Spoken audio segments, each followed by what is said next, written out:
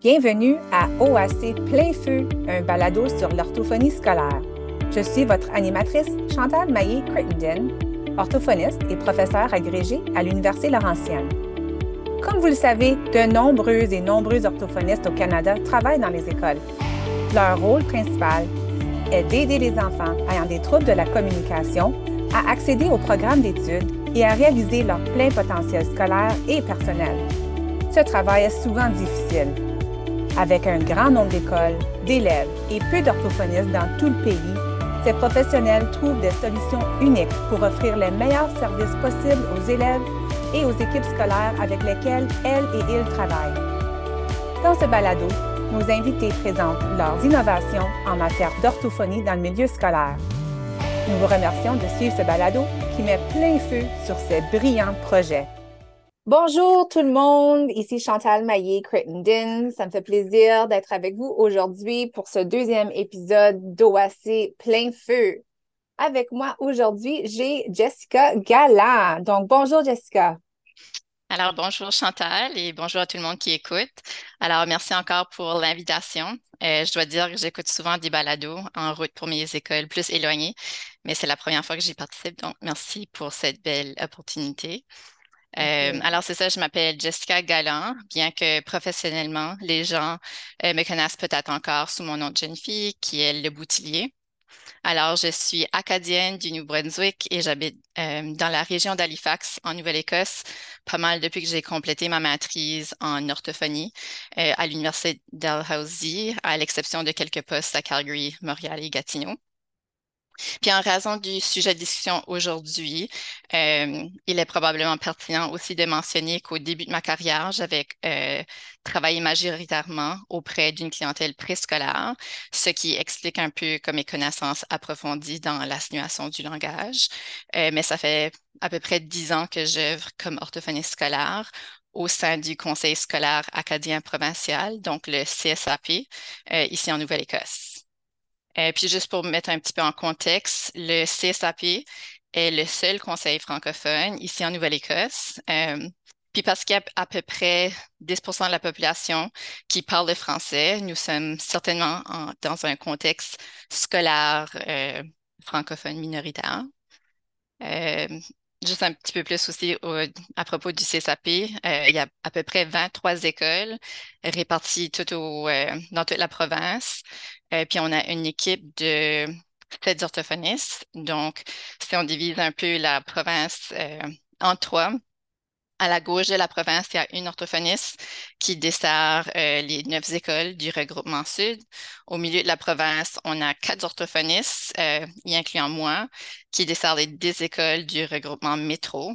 Puis à la droite de la province, il y a 2 orthophonistes qui desservent les 6 écoles du regroupement nord. Donc, vous avez quand même un territoire assez vaste à couvrir. Oui, oui, c'est ça. Puis, ça me fait plaisir de t'accueillir aujourd'hui. Je crois que on s'est rencontrés il y a quelques mois déjà, où on a discuté beaucoup des défis auxquels on fait face en contexte linguistique minoritaire. Et puis, j'ai vraiment hâte de partager avec les gens qui écoutent aujourd'hui tous les beaux projets là, sur lesquels tu as travaillé au cours des dernières années. Alors, justement, on a eu des échanges là, par rapport à un projet fort intéressant. Donc, je te demanderais d'emblée de nous parler de ce projet, tu sais, en autant de détails que tu veux, puis je poserai des questions pour élaborer au fur et à mesure. Donc, vas-y, je te cède la parole. Donc, c'est Chantal. C'est ça. C'est bien que le sujet aujourd'hui, c'est plutôt les stratégies de simulation de langage. Euh, Puis bien qu'il soit souvent plus utilisé dans un cadre préscolaire, j'ai ressenti le besoin de partager un peu les stratégies en raison de notre contexte linguistique minoritaire. On entendait souvent dans les écoles la phrase parler en français, parler en français. Puis je me souviens que j'avais vraiment comme pensé que c'est pas l'enfant qui doit parler en français, mais c'est vraiment l'adulte qui doit parler en français à l'enfant. Puis c'est ça, je voulais vraiment partager les stratégies de stimulation de langage afin vraiment que l'adulte, on prenne conscience de notre rôle puis de notre importance dans l'apprentissage de la langue française. Puis juste, disons, pour ceux qui c'est pas vraiment c'est quoi les stratégies ou la simulation de langage. C'est vraiment une forme d'intervention orthophonique précoce visant le développement du langage, où est-ce qu'on applique, c'est ça, les stratégies de stimulation de langage dans le but de développer les habiletés langagières de l'enfant. Puis parce qu'ils sont adaptés au niveau de langage de chaque enfant, les stratégies sont vraiment bénéfiques pour tous, que ce soit un enfant qui éprouve des difficultés de langage, un enfant en pleine expansion de son langage ou même un enfant qui apprend une langue seconde.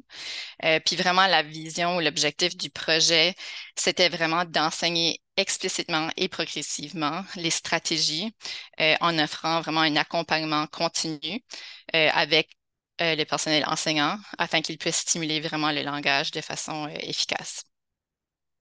Puis là, c'est ça, le CSAP étant très innovant et ouvert à de nouvelles idées, a heureusement, c'est ça, avait accepté le projet. Mais c'était au même moment où est-ce que mon mari avait été affecté à Ottawa pour son travail. Donc, la conception puis la création vraiment préliminaire du projet a été fait pendant que j'étais à un poste à Gatineau avec le Centre des services scolaires de Draveur. Puis c'est ça, parce qu'à la CSSD, ils travaillent généralement comme en diade pour des projets. Euh, j'ai eu le plaisir puis le privilège de travailler avec l'orthophoniste Marie-Ève Poisson pour vraiment faire comme le tri puis la catégorisation des stratégies selon leurs objectifs, puis aussi de rédiger le contenu pour les fiches d'information. Puis c'est J'allais ça, juste ajouter ce que j'aime ouais, quand tu parles de la stimulation du langage, comme tu as mentionné souvent, dans le monde orthophonique, on va prendre pour acquis que ça, c'est pour préscolaire, mais j'aime comment tu as expliqué que ça s'applique beaucoup à nos écoles, parce qu'on a plusieurs enfants qui apprennent pour la première fois le français, ou comme tu as dit, c'est peut-être des enfants qui ont des difficultés langagières, ouais. peut-être qui ont un trouble du langage. Ou peut-être, comme tu as mentionné, qu'il y avait des difficultés, puis que là, ils s'en sortent, puis sont en expansion du langage. Donc, j'aime vraiment, je trouve que c'est important de souligner que les stratégies en stimulation du langage peuvent être utilisées avec vraiment la totalité des enfants qui se retrouvent au niveau préscolaire, puis même, tu sais, au cycle primaire, si on veut. C'est ça. Puis souvent, c'est juste vraiment de les adapter plus à l'âge scolaire, mais la plupart sont très applicables dans les deux contextes. Au niveau de la catégorisation des stratégies, il y a beaucoup d'informations, que ce soit comme le programme Hannon, que ce soit plein de choses en ligne. Il y a plein de stratégies, mais des fois, c'est facile de comme se perdre dans tout ça. So, l'idée au début, c'était vraiment de les catégoriser. So, on a fait le tri de toutes les stratégies, puis on essaie de les placer dans des catégories. Puis ce qui était intéressant, c'est qu'à la fin, on avait 6 catégories. 3 étaient vraiment plus au niveau de l'interaction, puis 3 étaient plus au niveau langagier. Puis ça fait du sens parce que les stratégies de langage sont implémentées comme à l'intérieur de nos interactions avec les jeunes. Donc, ça fait du sens qu'il y a aussi des stratégies plutôt interactionnelles. Donc, c'est ça, pour les 3 stratégies de l'interaction, ben, une, c'était vraiment pour favoriser la qualité de l'interaction. Puis les 2 autres, c'est plutôt au niveau de vraiment maximiser la quantité des interactions puis de maintenir l'interaction. Puis là, au niveau des 3 stratégies ou de catégories de langage, une, c'était plutôt des stratégies qui sont initiées par l'adulte, alors des stratégies qu'on peut vraiment appliquer indépendamment de l'enfant. Puis on a des stratégies plus en réponse de l'enfant, donc des stratégies que on a vraiment besoin, c'est ça que l'enfant comme verbalise pour appliquer les stratégies. Puis on avait aussi, parce qu'on utilise le langage, on avait aussi une catégorie plus de vocabulaire. Donc, quand on utilise le langage pour stimuler, de s'assurer de varier puis utiliser de répéter plus des stratégies comme ça. Donc, une fois qu'on avait nos 6 catégories, là, c'était plutôt de faire une planification annuelle sur une année scolaire. Alors, on les a organisées un peu pour suivre comme un ordre logique. Donc, en septembre, c'est ça, on avait les stratégies pour favoriser la qualité de l'interaction. Puis ça, c'est vraiment tes stratégies de base. Alors, se mettre à la hauteur de l'enfant, observer et suivre l'intérêt de l'enfant, attendre avec anticipation, participer activement. Qu'au début, on avait appelé ça joindre le jeu de l'enfant, mais souvent, c'est que l'adulte se joignait, mais sans participer. Ça, c'est pour ça qu'on l'avait changé à participer activement. Puis aussi, c'est ça, parler, avoir un débit plus lent, alors parler lentement. En octobre, on avait vraiment les stratégies plus au niveau de vocabulaire, alors se préparer avant qu'on va appliquer les stratégies plutôt langagières. Donc, on voulait se faire sûr qu'on nomme les choses. On avait la stratégie variée. Alors, il y avait un document aussi d'accompagnement qui s'appelle Route vocabulaire. Puis c'était vraiment pour faire sûr qu'on utilise des adverbes, des verbes, pas juste des noms, vraiment. Il y a aussi la stratégie répétée. Alors, vraiment ajouter au input comme à l'enfant. On avait aussi la stratégie expliquée. Alors, par exemple, disons qu'on on fait plus de l'enrichissement avec un élève, disons, il utilise le mot déjà pointu dans son vocabulaire, puis qu'on veut ajouter le mot acéré, ben, c'est sûr qu'on veut faire le lien entre les deux mots puis l'expliquer. Puis aussi la partie du visuel. Alors, est-ce qu'on peut utiliser des gestes ou des images ou d'autres choses pour accompagner euh, le langage qu'on utilise oralement? Ensuite, au mois de novembre, ben vraiment de novembre à février, on avait les trois stratégies initiées par l'adulte. Donc, on a l'auto-verbalisation, qui est quand on décrit qu'est-ce que nous on fait. On a la verbalisation parallèle, quand on décrit plus ce que l'enfant est en train de faire. Puis, je viens juste d'en ajouter une dernière qui n'est pas sur le site web, là, mais je viens juste d'ajouter une des stratégies qui s'appelle Toy Talk. C'est ça, une des formations d'épée qu'on vient juste d'avoir avec Lisa Archibald. Elle avait mentionné, c'est ça, sur un des sites web de DLD Toy Talk, qui est plus quand on utilise le jouet comme le sujet. Donc, comparé à verbalisation parallèle, où est-ce qu'on dirait tu nourris le bébé, on dirait ah, le bébé a faim. Euh, Puis il y a aussi verbalisation décontextualisée, que c'était une stratégie un petit peu plus difficile la première année. Donc, la deuxième année, on avait ajouté un document d'accompagnement avec l'acronyme PIA. Puis les autres, c'est qu'on pouvait pas mal expliquer la stratégie puis pouvait les mettre en application. Mais pour verbalisation décontextualisée, c'est ça, on avait vraiment besoin plus d'un document d'accompagnement. Puis c'était l'acronyme PIA. Alors, s'assurer d'avoir des questions, des commentaires pour activer les connaissances antérieures, donc le passé ou des questions de prédiction. Le I, c'était pour inférence, le R pour résolution de problèmes et le E pour des questions plus au niveau des émotions. Quand Puis, tu mentionnes, désolée, quand tu mentionnes des questions, alors pourrais-tu peut-être nous mettre en situation? Donc, quand est-ce qu'un enseignant ou un intervenant utiliserait la stratégie pire? Donc, ça serait dans quel contexte? c'est ça, c'est la première année, on le faisait plus dans un contexte comme naturel, mais c'est ça, c'était un petit peu plus comme difficile de penser comme dans le moment. Donc, à la fin de la deuxième année, le document a vraiment été là pour dans le moment de la lecture, vraiment. Alors, ils pouvaient préparer des questions à l'avance. Donc, pour chaque lettre dans l'acronyme, il fallait qu'il pose une question. Puis la différence, vraiment, ça serait, disons qu'il y aurait dans un livre, il y aurait une petite fille qui pleure. Au lieu de dire comme comment elle se sent, puis que l'enfant dirait triste, c'est vraiment pour activer euh, c'est ça, des demandes cognitives plus avancées. Donc, au lieu de dire triste, ben là, ce serait ben, pourquoi qu'elle est triste. Alors, elle a-tu tombé? Elle voulait un tour sur la balançoire? Alors, c'est vraiment juste plus des questions comment. Alors, c'est ça.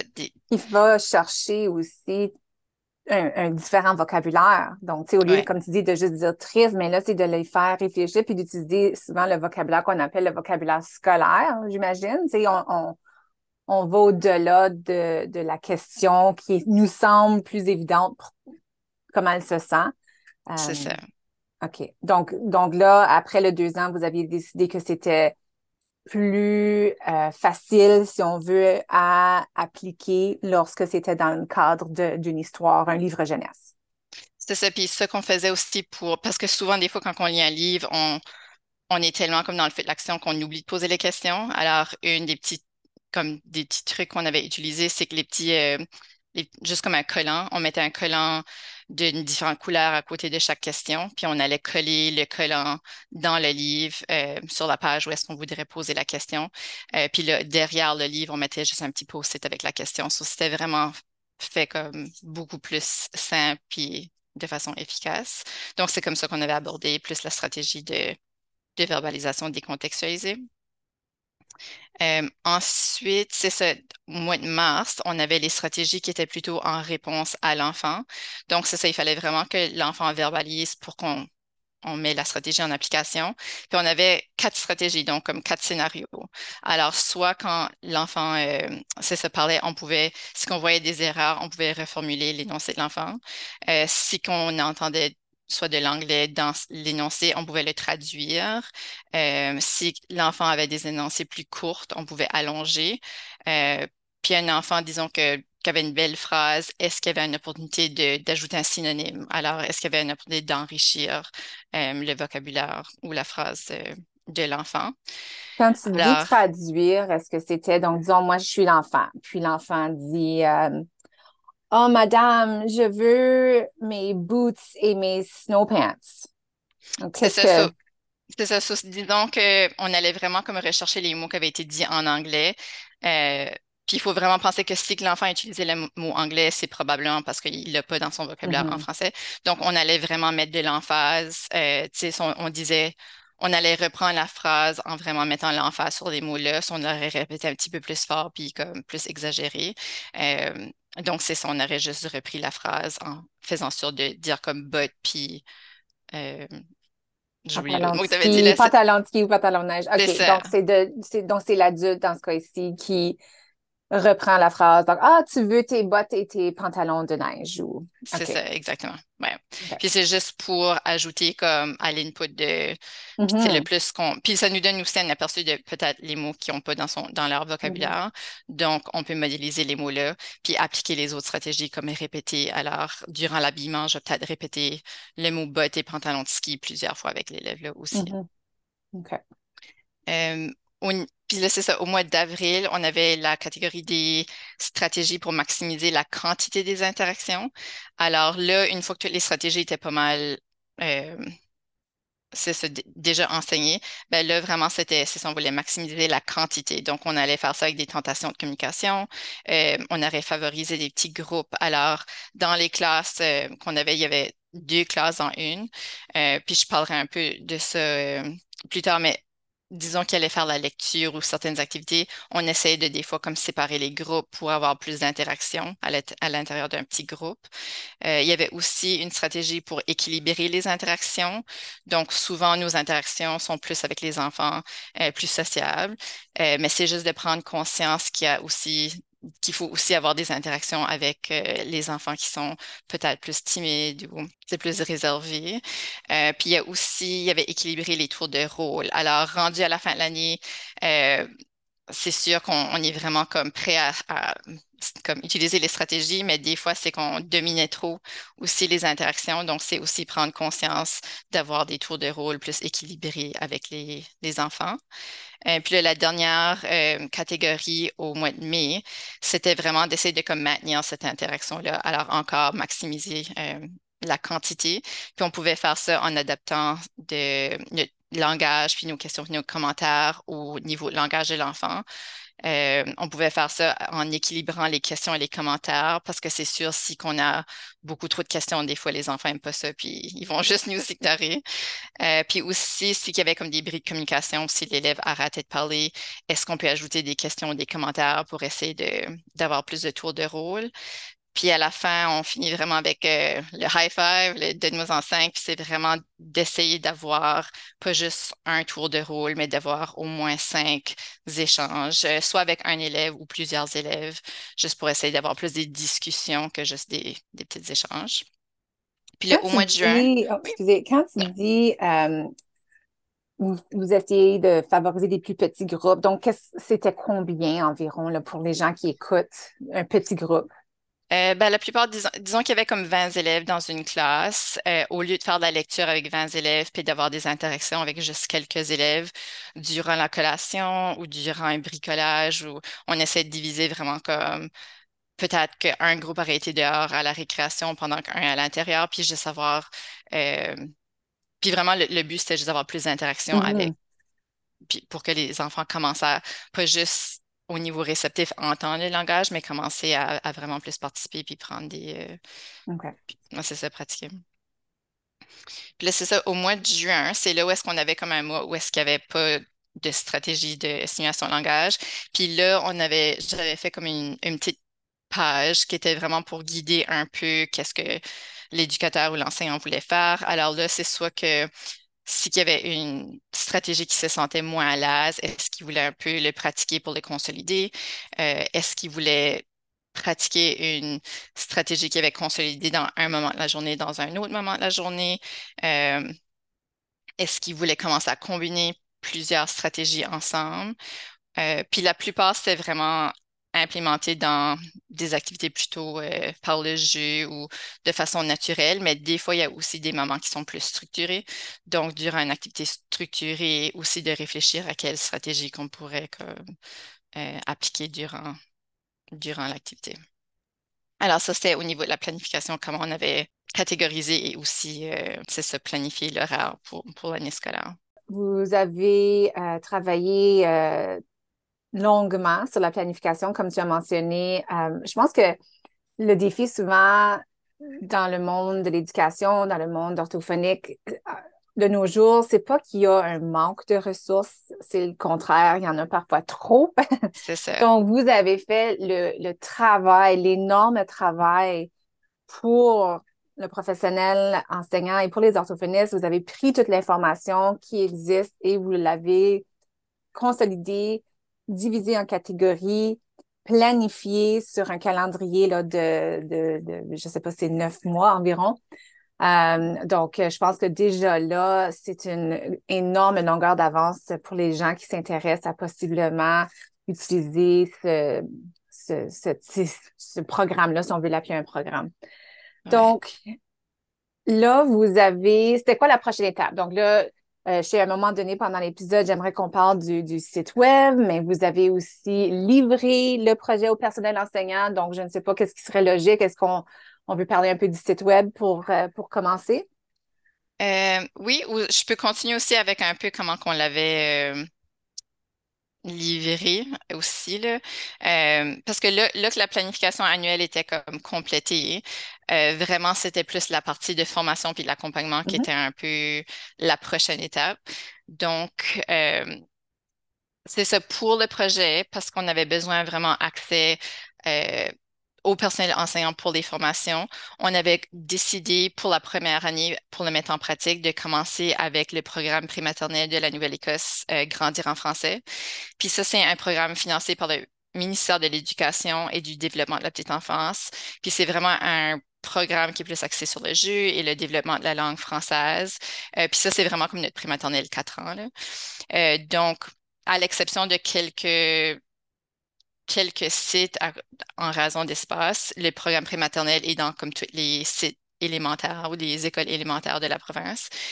Donc, il y a à peu près 18 sites, 33 classes et comme disons 70 éducateurs. Donc, on avait décidé de commencer là, euh, juste pour, c'est ça, le mettre en essai, puis pour ensuite voir comment on pouvait l'appliquer comme au scolaire.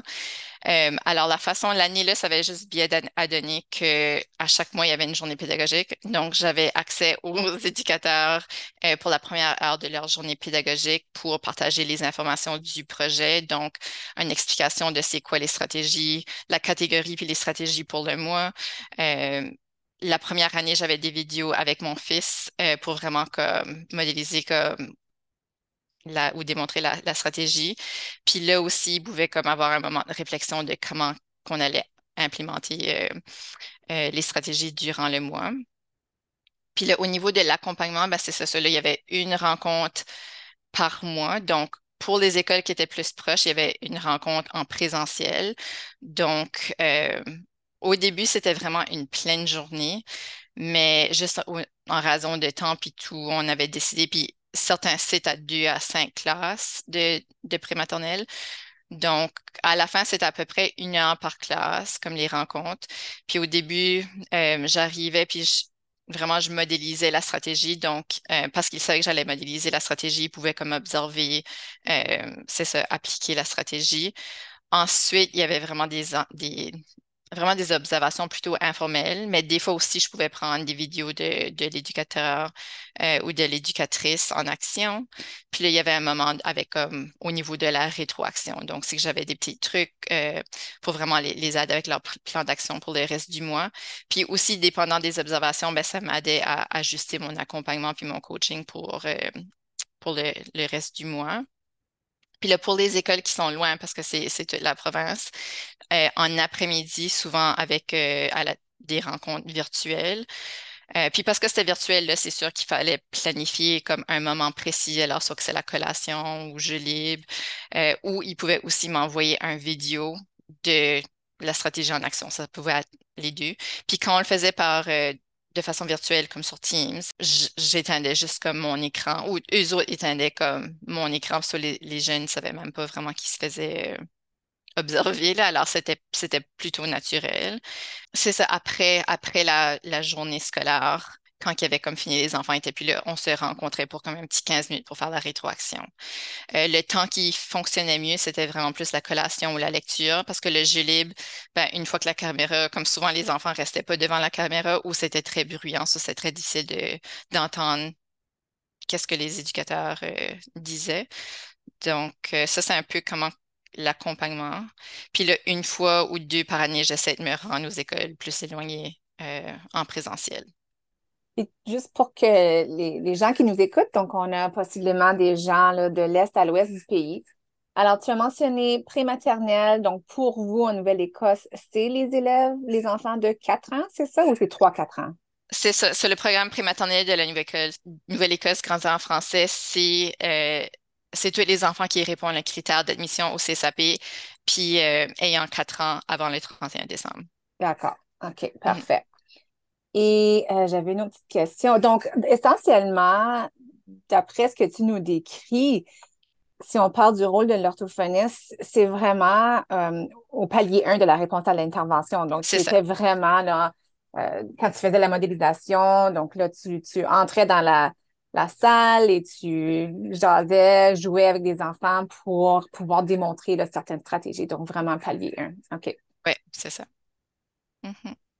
Puis là, la deuxième année, ben, c'est là où est-ce que, au lieu de continuer avec comme le projet avec la même, comme juste moi, on voulait vraiment essayer d'avoir plus un suivi ponctuel. Donc, au lieu d'avoir une rencontre une fois par mois, on voulait vraiment que ça soit un petit peu plus fréquent. Donc, la deuxième année, la formation était donnée aux mentors en communication orale et en francisation parce qu'il y a un mentor dans chaque école.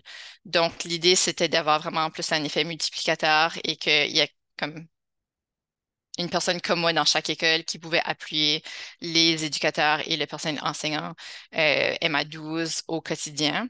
Donc, la façon qu'on avait fait les rencontres ou les formations, c'était le premier mardi de chaque mois. Euh, puis là, c'est ça, eux autres auraient été dans les écoles. Je pense que c'est 30, pour la dotation, je pense que c'était 30 minutes comme chaque jour OK. Donc, qu'il y ça, avait c'est pour le projet.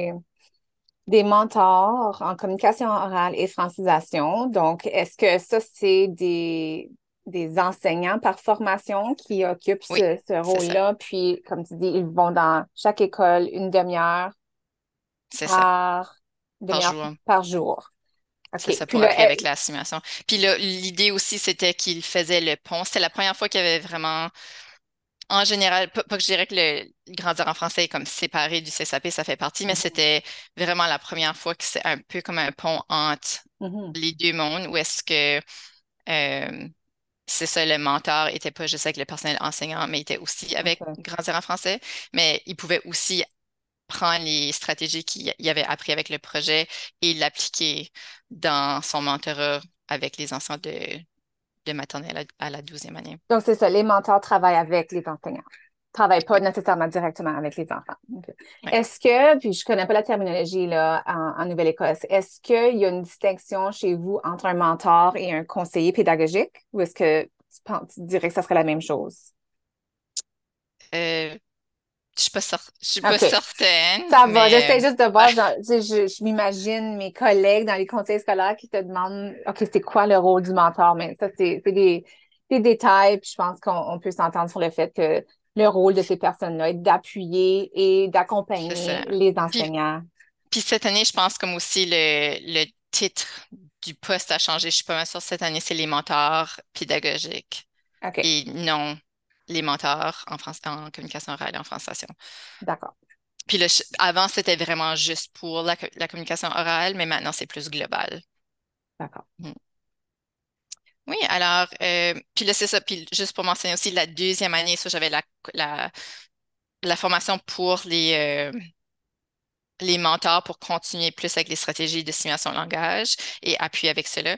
Mais j'avais aussi les éducateurs pour des formations plus informelles avec la lecture puis les chansons. Donc, ça, c'est plus quelque chose qui s'est ajouté la deuxième année parce qu'il y avait beaucoup de moments pour stimuler le langage à l'intérieur de la lecture et des chansons. Mhm, Alors, ça, c'est quelque chose qui s'avait ajouté comme la deuxième année. Puis au niveau de la lecture, c'était plus pour les aider à remplir les documents d'accompagnement et aussi de faire la lecture. Euh, puis la deuxième année, c'est ça. Puis après ça, on avait fait des chansons. Donc, il y avait aussi des chansons plus dans le cercle. Alors, comment qu'on peut ajouter, tu sais, ralentir le débit quand on chante, comment on peut ajouter des gestes ou des visuels. Puis aussi, j'avais remarqué que la plupart des enseignants qui utilisaient des chansons durant les moments de transition avaient une meilleure gestion de classe. Donc, on avait aussi mhm. ajouté une petite composante pour ajouter des chansons au moment de transition. Je sais que toi et moi, nous avions eu cette discussion-là, puis je l'ai eu avec d'autres personnes aussi.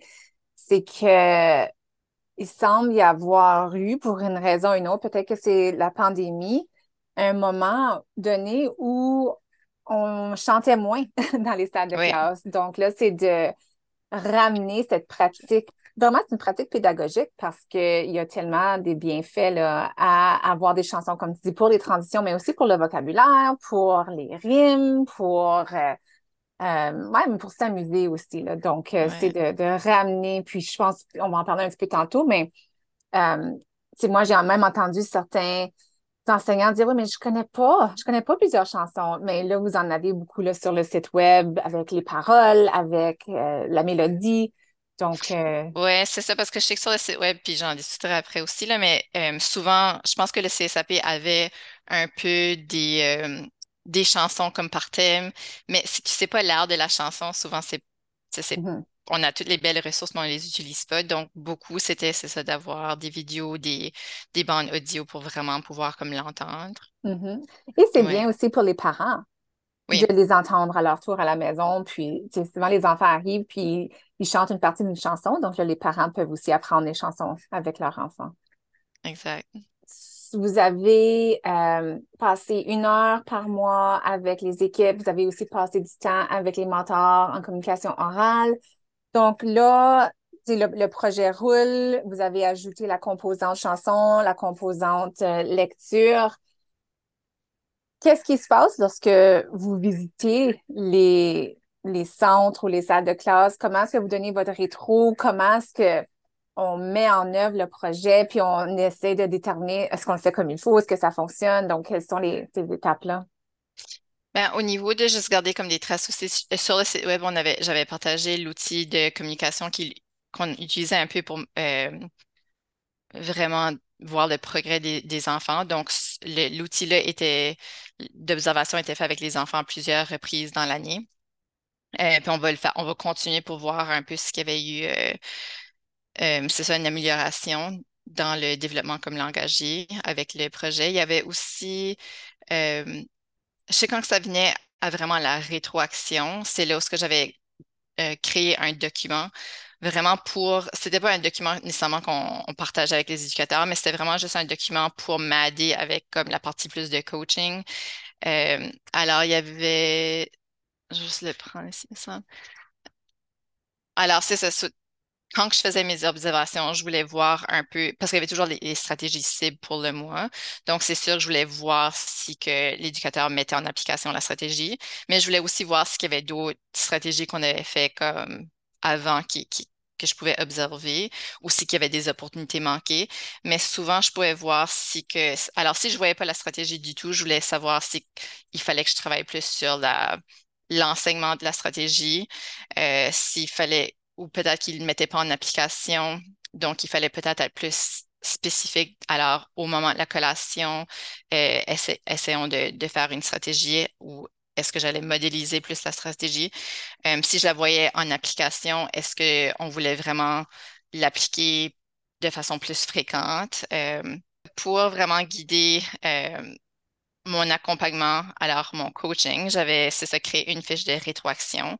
Puis vraiment, c'était juste pour voir si, lorsque je voyais ou quand j'observais, est-ce que je voyais l'application de la stratégie? Est-ce que je voyais ou, ou est-ce que ça pourrait être appliqué un peu plus? Est-ce que si ou l'éducateur avait maîtrisé la stratégie, est-ce que je pouvais comme l'aider à le généraliser dans d'autres contextes? Alors, la fiche de rétroaction, c'était pas pour évaluer, c'était vraiment juste pour m'aider ou me guider, c'est ça, avec mon accompagnement, pour vraiment appuyer le mieux que je pouvais comme les éducateurs. Donc, ça m'avait beaucoup aidé.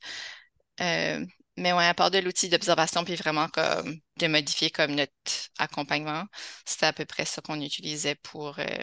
Puis Mhm. à la fin, on avait une fiche d'auto-évaluation aussi qu'on avait envoyée aux éducateurs. Puis c'est juste pour voir, parce que des fois, les stratégies de simulation de langage, c'est des choses que tout le monde vraiment fait de façon naturelle. C'est juste des fois, on n'a pas le terme pour dire que c'est ça qu'on fait. Donc, des fois, c'était juste ça avait peut-être plus validé que l'éducateur mettait déjà des belles stratégies en application. Il pouvait indiquer si qu'il avait appris des nouvelles stratégies ou si qu'il n'avait peut-être qu'il était moins à l'aise avec, puis il voulait cibler. Donc, l'auto-évaluation des éducateurs aussi, c'était une des mesures qu'on avait utilisées. Comment est-ce que le projet a été perçu par les éducateurs? Est-ce que, d'après la rétro que tu as obtenue, est-ce qu'ils ont trouvé ça beaucoup de nouveau ou comme tu dis, est-ce que c'était surtout des stratégies qu'ils utilisaient déjà mais qui n'avaient pas été nommées ainsi? Est-ce que la rétro est très positive? Avez-vous eu des suggestions? Donc, comment ça s'est passé de ce côté-là? Ben, beaucoup là, comme c'est sûr, c'était positif parce que c'était vraiment quelque chose qui avait été comme un peu demandé des éducateurs avant avec la clientèle dans le contexte comme scolaire, francophone minoritaire. C'est sûr que je pense qu'ils voulaient juste être plus outillés pour notre population, notre clientèle. Donc, c'était déjà quelque chose qui avait un peu fait la demande. Mhm. Donc, la plupart, je dirais que ça validait déjà qu'est-ce qu'il faisait déjà. Je pense beaucoup au niveau des chansons puis des livres. Souvent, ça vient juste avec un peu, comme si c'était pas nécessairement uniforme dans toute la province. Alors, des fois, on a plus des forces dans la lecture ou des passions. Puis, Mhm. alors, je- en général, je dirais que tout le monde a appris quelque chose, mais je dirais que ça aussi, juste plus aller comme expliciter c'est quoi les stratégies puis valider qu'est-ce qu'ils faisaient déjà. Puis, si tu sais c'est quoi les stratégies, ben là, je pense que ils sont juste plus en mesure de l'appliquer de façon intentionnelle. Mhm. Tout à fait. Mhm, J'aime même l'idée là, de mettre, comme tu dis, tout simplement des gommettes de différentes couleurs dans les livres, puis ça te donne, parce que veut pas, quand on est en train de faire la lecture d'un livre à un groupe d'élèves, il y a une gestion. On a peut-être 15 élèves, 15 enfants devant nous qui bougent, qui parlent, tu sais. François m'a touché, puis donc on est souvent préoccupé. Alors, c'est bien d'avoir ces aides-mémoires-là, puis comme tu dis, c'est peut-être des stratégies que les gens connaissent déjà, mais là, c'est un rappel. Ah oui, je dois utiliser cette stratégie à ce moment-ci, puis on voit c'est aussi les ça. bienfaits. Puis beaucoup, c'est plus moi, parce que j'étais en salle de classe aussi, puis j'appliquais les stratégies, puis j'étais en train de faire le travail aussi, comme par exemple le document d'accompagnement pour la lecture, la première essai c'était beaucoup trop long, ça prenait trop de temps. Même moi, c'était comme, j'avais la difficulté à l'appliquer. C'était beau sur papier, mais là, en réalité, tu voyais que ça clochait. Là, donc, je pense le fait que j'étais aussi dans la salle de classe en train d'appliquer les stratégies et faire le travail, les documents ont beaucoup changé, puis même la progression, je pense, un peu de la planification annuelle a changé un peu, juste pour que ça soit un petit peu plus fluide Mhm. et simple. Mhm, Donc, on a parlé beaucoup du site web. J'aimerais attirer l'attention de l'auditoire vers votre site web. Donc, c'est un site web Google. Donc, pour mhm. y accéder, il faut vous utiliser le site. SITES.google.com. Donc, ça, c'est pour se rendre au site Google. Ensuite, il y a barre oblique, sepne.ca, barre oblique, la stimulation du langage. Et ça va vous apporter là. Ce qu'on peut faire aussi, c'est on peut mettre le site web là, dans la description de ce balado. Donc, le site web au complet sera là. Vous n'avez qu'à aller sur le site de OAC, Plein Feu, pour retrouver l'hyperlien. Donc, ceux qui s'intéressent à ce beau projet, vous pouvez aller voir un peu le pourquoi du projet, puis ensuite, les stratégies sont là. Il y a un livret des stratégies en stimulation du langage, les documents d'accompagnement. Il y a quelques vidéos. Donc, je te laisse continuer, Jessica. Quoi d'autre qui se retrouve sur le site web? Ben, c'est ça. Ben, le site web, au début, ce qui est drôle, c'est qu'il faisait même pas initialement partie du projet, mais c'était parce que c'est toujours l'intention que je retourne en salle de classe ou pour faire des interventions plus auprès des élèves. Le site web, c'était vraiment une place pour que les informations restent accessibles. Et le site web, ça semblait vraiment être la solution. Mais je voulais vraiment que ce soit le plus simple possible. Il y a une page d'accueil qui a vraiment juste la définition, la stimulation du langage, une explication de c'est quoi le projet, les formations, l'accompagnement, la planification annuelle, puis aussi l'outil d'observation qu'on utilisait pour documenter le progrès du développement de la langue française des élèves. Ensuite, il y a 4 onglets. Alors, spécifiquement, euh, un pour les stratégies, un onglet pour la lecture, un autre pour les chansons et comptines, puis un autre pour plus la section parents. Dans les stratégies, il y a les fiches d'information. Puis les fiches d'information ont pas mal juste l'explication, la définition avec des exemples. Il y a les 2 documents d'accompagnement, alors la route vocabulaire puis le document PIA. Il y a les affiches aussi, c'est ça pour faire le rappel d'utiliser la stratégie au quotidien. Puis si on veut juste imprimer le tout, ben, c'est ça, il y avait le livret. Puis on avait aussi donné le livret à tous les éducateurs, comme une par classe au début de l'année. Puis là, c'est ça, au fur et à mesure, vraiment, je vais aller mettre des vidéos. Si il y en a qui sont déjà faits, je vais aller les mettre, même si c'est de d'autres sources. Mais avec la de Canva aussi, je peux commencer à en créer. Je sais que la stratégie d'auto-verbalisation, c'était une des vidéos que j'avais fait avec la de Canva. Dans l'onglet lecture, c'est ça, il y a les 3 documents d'accompagnement pour pas juste la stratégie pire de verbalisation décontextualisée, mais juste, il y avait aussi un document à l'eau et nommé qui était aussi pour juste s'encadrer pour ajouter des stratégies de stimulation de langage à l'intérieur de la lecture. Euh, il y a un bouton avec un lien au disque Google. Puis vraiment, l'idée du site web aussi, c'était souvent, on n'a pas beaucoup de temps, comme qu'on sait tout. Donc, c'était vraiment pour sauver du temps, puis que tout le monde peut aller mettre les documents d'accompagnement complétés, des visuels qu'ils réutilisent avec leur livre ou des paniers, des photos de leur panier d'histoire ou des activités en lien avec l'album. Puis c'est juste pour inspirer les autres ou juste aller chercher l'information pour avoir plus des activités clés en main. Puis il y a une couple d'extras comme des livres qui sont plus par phonème, puis des chroniques littéraires. Puis là, dans l'onglet Les chansons et comptines, ben, c'est ça, j'ai été mettre la capsule que tu avais fait, là, les bienfaits des chansons et des comptines. Je l'aimais bien. Alors, comme tu peux voir, c'est vraiment comme un site vivant qu'on peut continuer à ajouter des choses. Il y a des chansons réparties par thème. Il y a des chansons pour le cercle, y compris, c'est ça, les paroles, les visuels. Il y a des bandes audio, des vidéos YouTube. Euh, Puis une des raisons qu'on avait mis comme des fiches avec les paroles, c'est quand les enfants, vu qu'on les lise un livre, ils vont aller chercher le livre, mais les chansons, souvent, les enfants ne se souviennent pas du titre comme du nom de la chanson.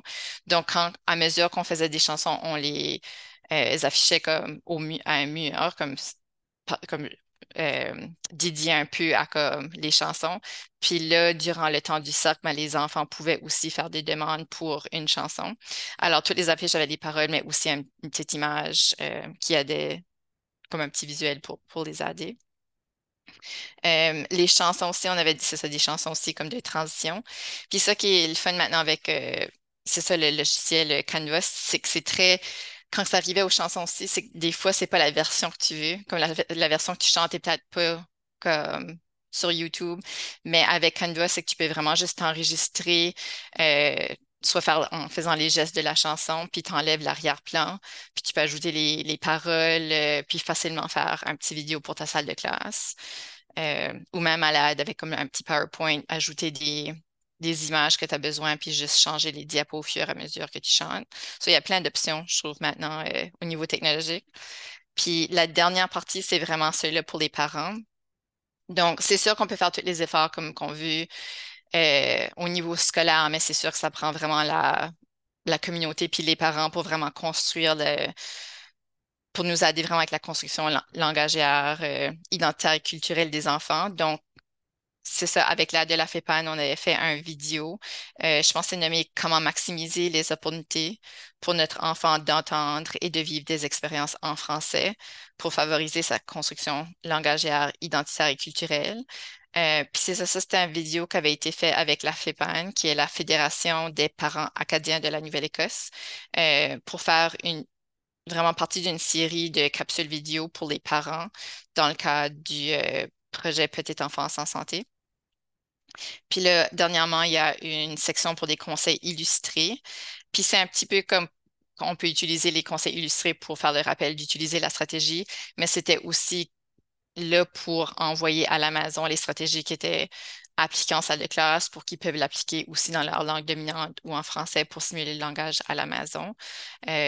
Puis la plupart des fois, c'était comme des petits conseils illustrés de Agir tôt ou des éditions passe-temps. Puis j'en ai aussi créé aussi ceux-là qui manquaient avec Canva. Alors ça, c'est pas mal qu'est-ce qu'on retrouve sur le site web, mais comme j'ai dit, c'est un site web vivant. On peut toujours Mhm. un peu le modifier ou ajouter à mesure. Mais je pense que tu viens de faire un énorme cadeau à plusieurs orthophonistes et éducateurs parce que c'est vraiment complet, c'est vraiment d'excellentes ressources. Puis je sais que moi-même, quand j'ai découvert le site web, là, j'étais vraiment épanouie. Donc, merci pour ce beau Merci. travail, ce beau partage. Donc, je vois le temps qui s'écoule. Peut-être une petite dernière question. Alors, c'est ça, ce projet-là, il est encore vivant, mais je pense que le gros du travail est pas mal complet. Alors, en ce moment, est-ce que tu travailles sur un autre projet que tu pourrais nous partager brièvement? Oui, ben c'est ça. Ben, quelques projets. Un, c'est juste c'est ça, cette année, j'ai beaucoup d'élèves qui nécessitent un outil de communication sur ma charge. Euh, Puis la partie de modélisation est un peu comme difficile, que ce soit l'orthophoniste ou les personnes enseignants ou les parents qui modélisent à l'aide de l'outil de communication. Mais vraiment, la modélisation puis la simulation de langage, c'est vraiment des termes interchangeables. La seule différence, c'est qu'un, tu peux le faire avec, c'est ça, l'outil, ben, vraiment simultanément avec l'outil de communication. Donc, j'aimerais un peu, pas faire un projet semblable, mais juste planifier de trousse qui pourrait faire le lien entre la partie de modéliser avec la communication améliorée alternative et les stratégies de simulation pour essayer d'encadrer un peu dans notre coaching dans ce domaine. Puis l'autre, c'est vraiment un projet que moi et ma collègue Catherine Lévesque, on avait fait, je pense, en 2016, qui s'appelle La trousse de conscience phonologique Voyage au pays des sons. Puis c'est ça, vraiment, c'est une trousse un peu qui offre une planification annuelle pour enseigner explicitement les différentes composantes de la conscience phonologique sur 2 ans. Donc, on se concentre plus sur la conscience syllabique et la rime en maternelle et la conscience phonémique en première année. Puis, il y a des activités clés en main, des annexes avec des ressources additionnelles. Euh, il y a vraiment aussi un test informel pour nous aider soit guider notre enseignement ou vérifier les acquis suite à une intervention plus ciblée. Puis il y a aussi une trousse pour les enseignants de ressources pour la partie de la rééducation. Euh, mais cette année, je suis vraiment en train de faire comme des révisions, pas juste au projet, mais au site web, juste pour encore le faire un petit peu plus simple et clé en main. Donc, c'est ça, une fois terminé, ça ferait un plaisir de te partager ce projet aussi. Oui, ben, je pense que ça serait pas une méchante idée de t'inviter à nouveau sur ce balado pour que tu puisses nous partager ce projet-là sur la conscience phonologique. Oui. Bien, je pense qu'on aurait pu continuer à parler longuement. C'est toujours un plaisir de t'entendre et de découvrir ta passion. C'est clair que c'est quelque chose qui t'anime beaucoup. Et merci encore une fois du partage. Alors, pour ceux qui écoutent, allez vers le site OAC Plein Feu pour découvrir le lien là, vers le site web que j'ai mentionné tantôt. Et restez à l'écoute. Peut-être d'ici les prochains mois, on va pouvoir entendre Jessica nous parler là, de son prochain projet. Donc, merci beaucoup, Jessica. Merci à toi, Chantal. Bonne journée. Merci d'avoir écouté OAC Plein Feu, un balado sur l'orthophonie scolaire. Vous pouvez trouver tous les épisodes, les transcriptions et les liens vers les ressources de l'épisode sur le site web d'OAC à l'adresse sac-oac.ca. Si vous souhaitez être invité ou si vous souhaitez suggérer une ou un invité, veuillez envoyer un courriel à l'animatrice Chantal Mayer-Crittenden à l'adresse CMAYERCRITTENDEN@laurentienne.ca. Vous pouvez écouter notre balado sur toutes les principales plateformes de balado. Si vous avez aimé cet épisode, n'hésitez pas à lui donner un pouce levé sur votre plateforme et à le partager via vos médias sociaux et autres canaux.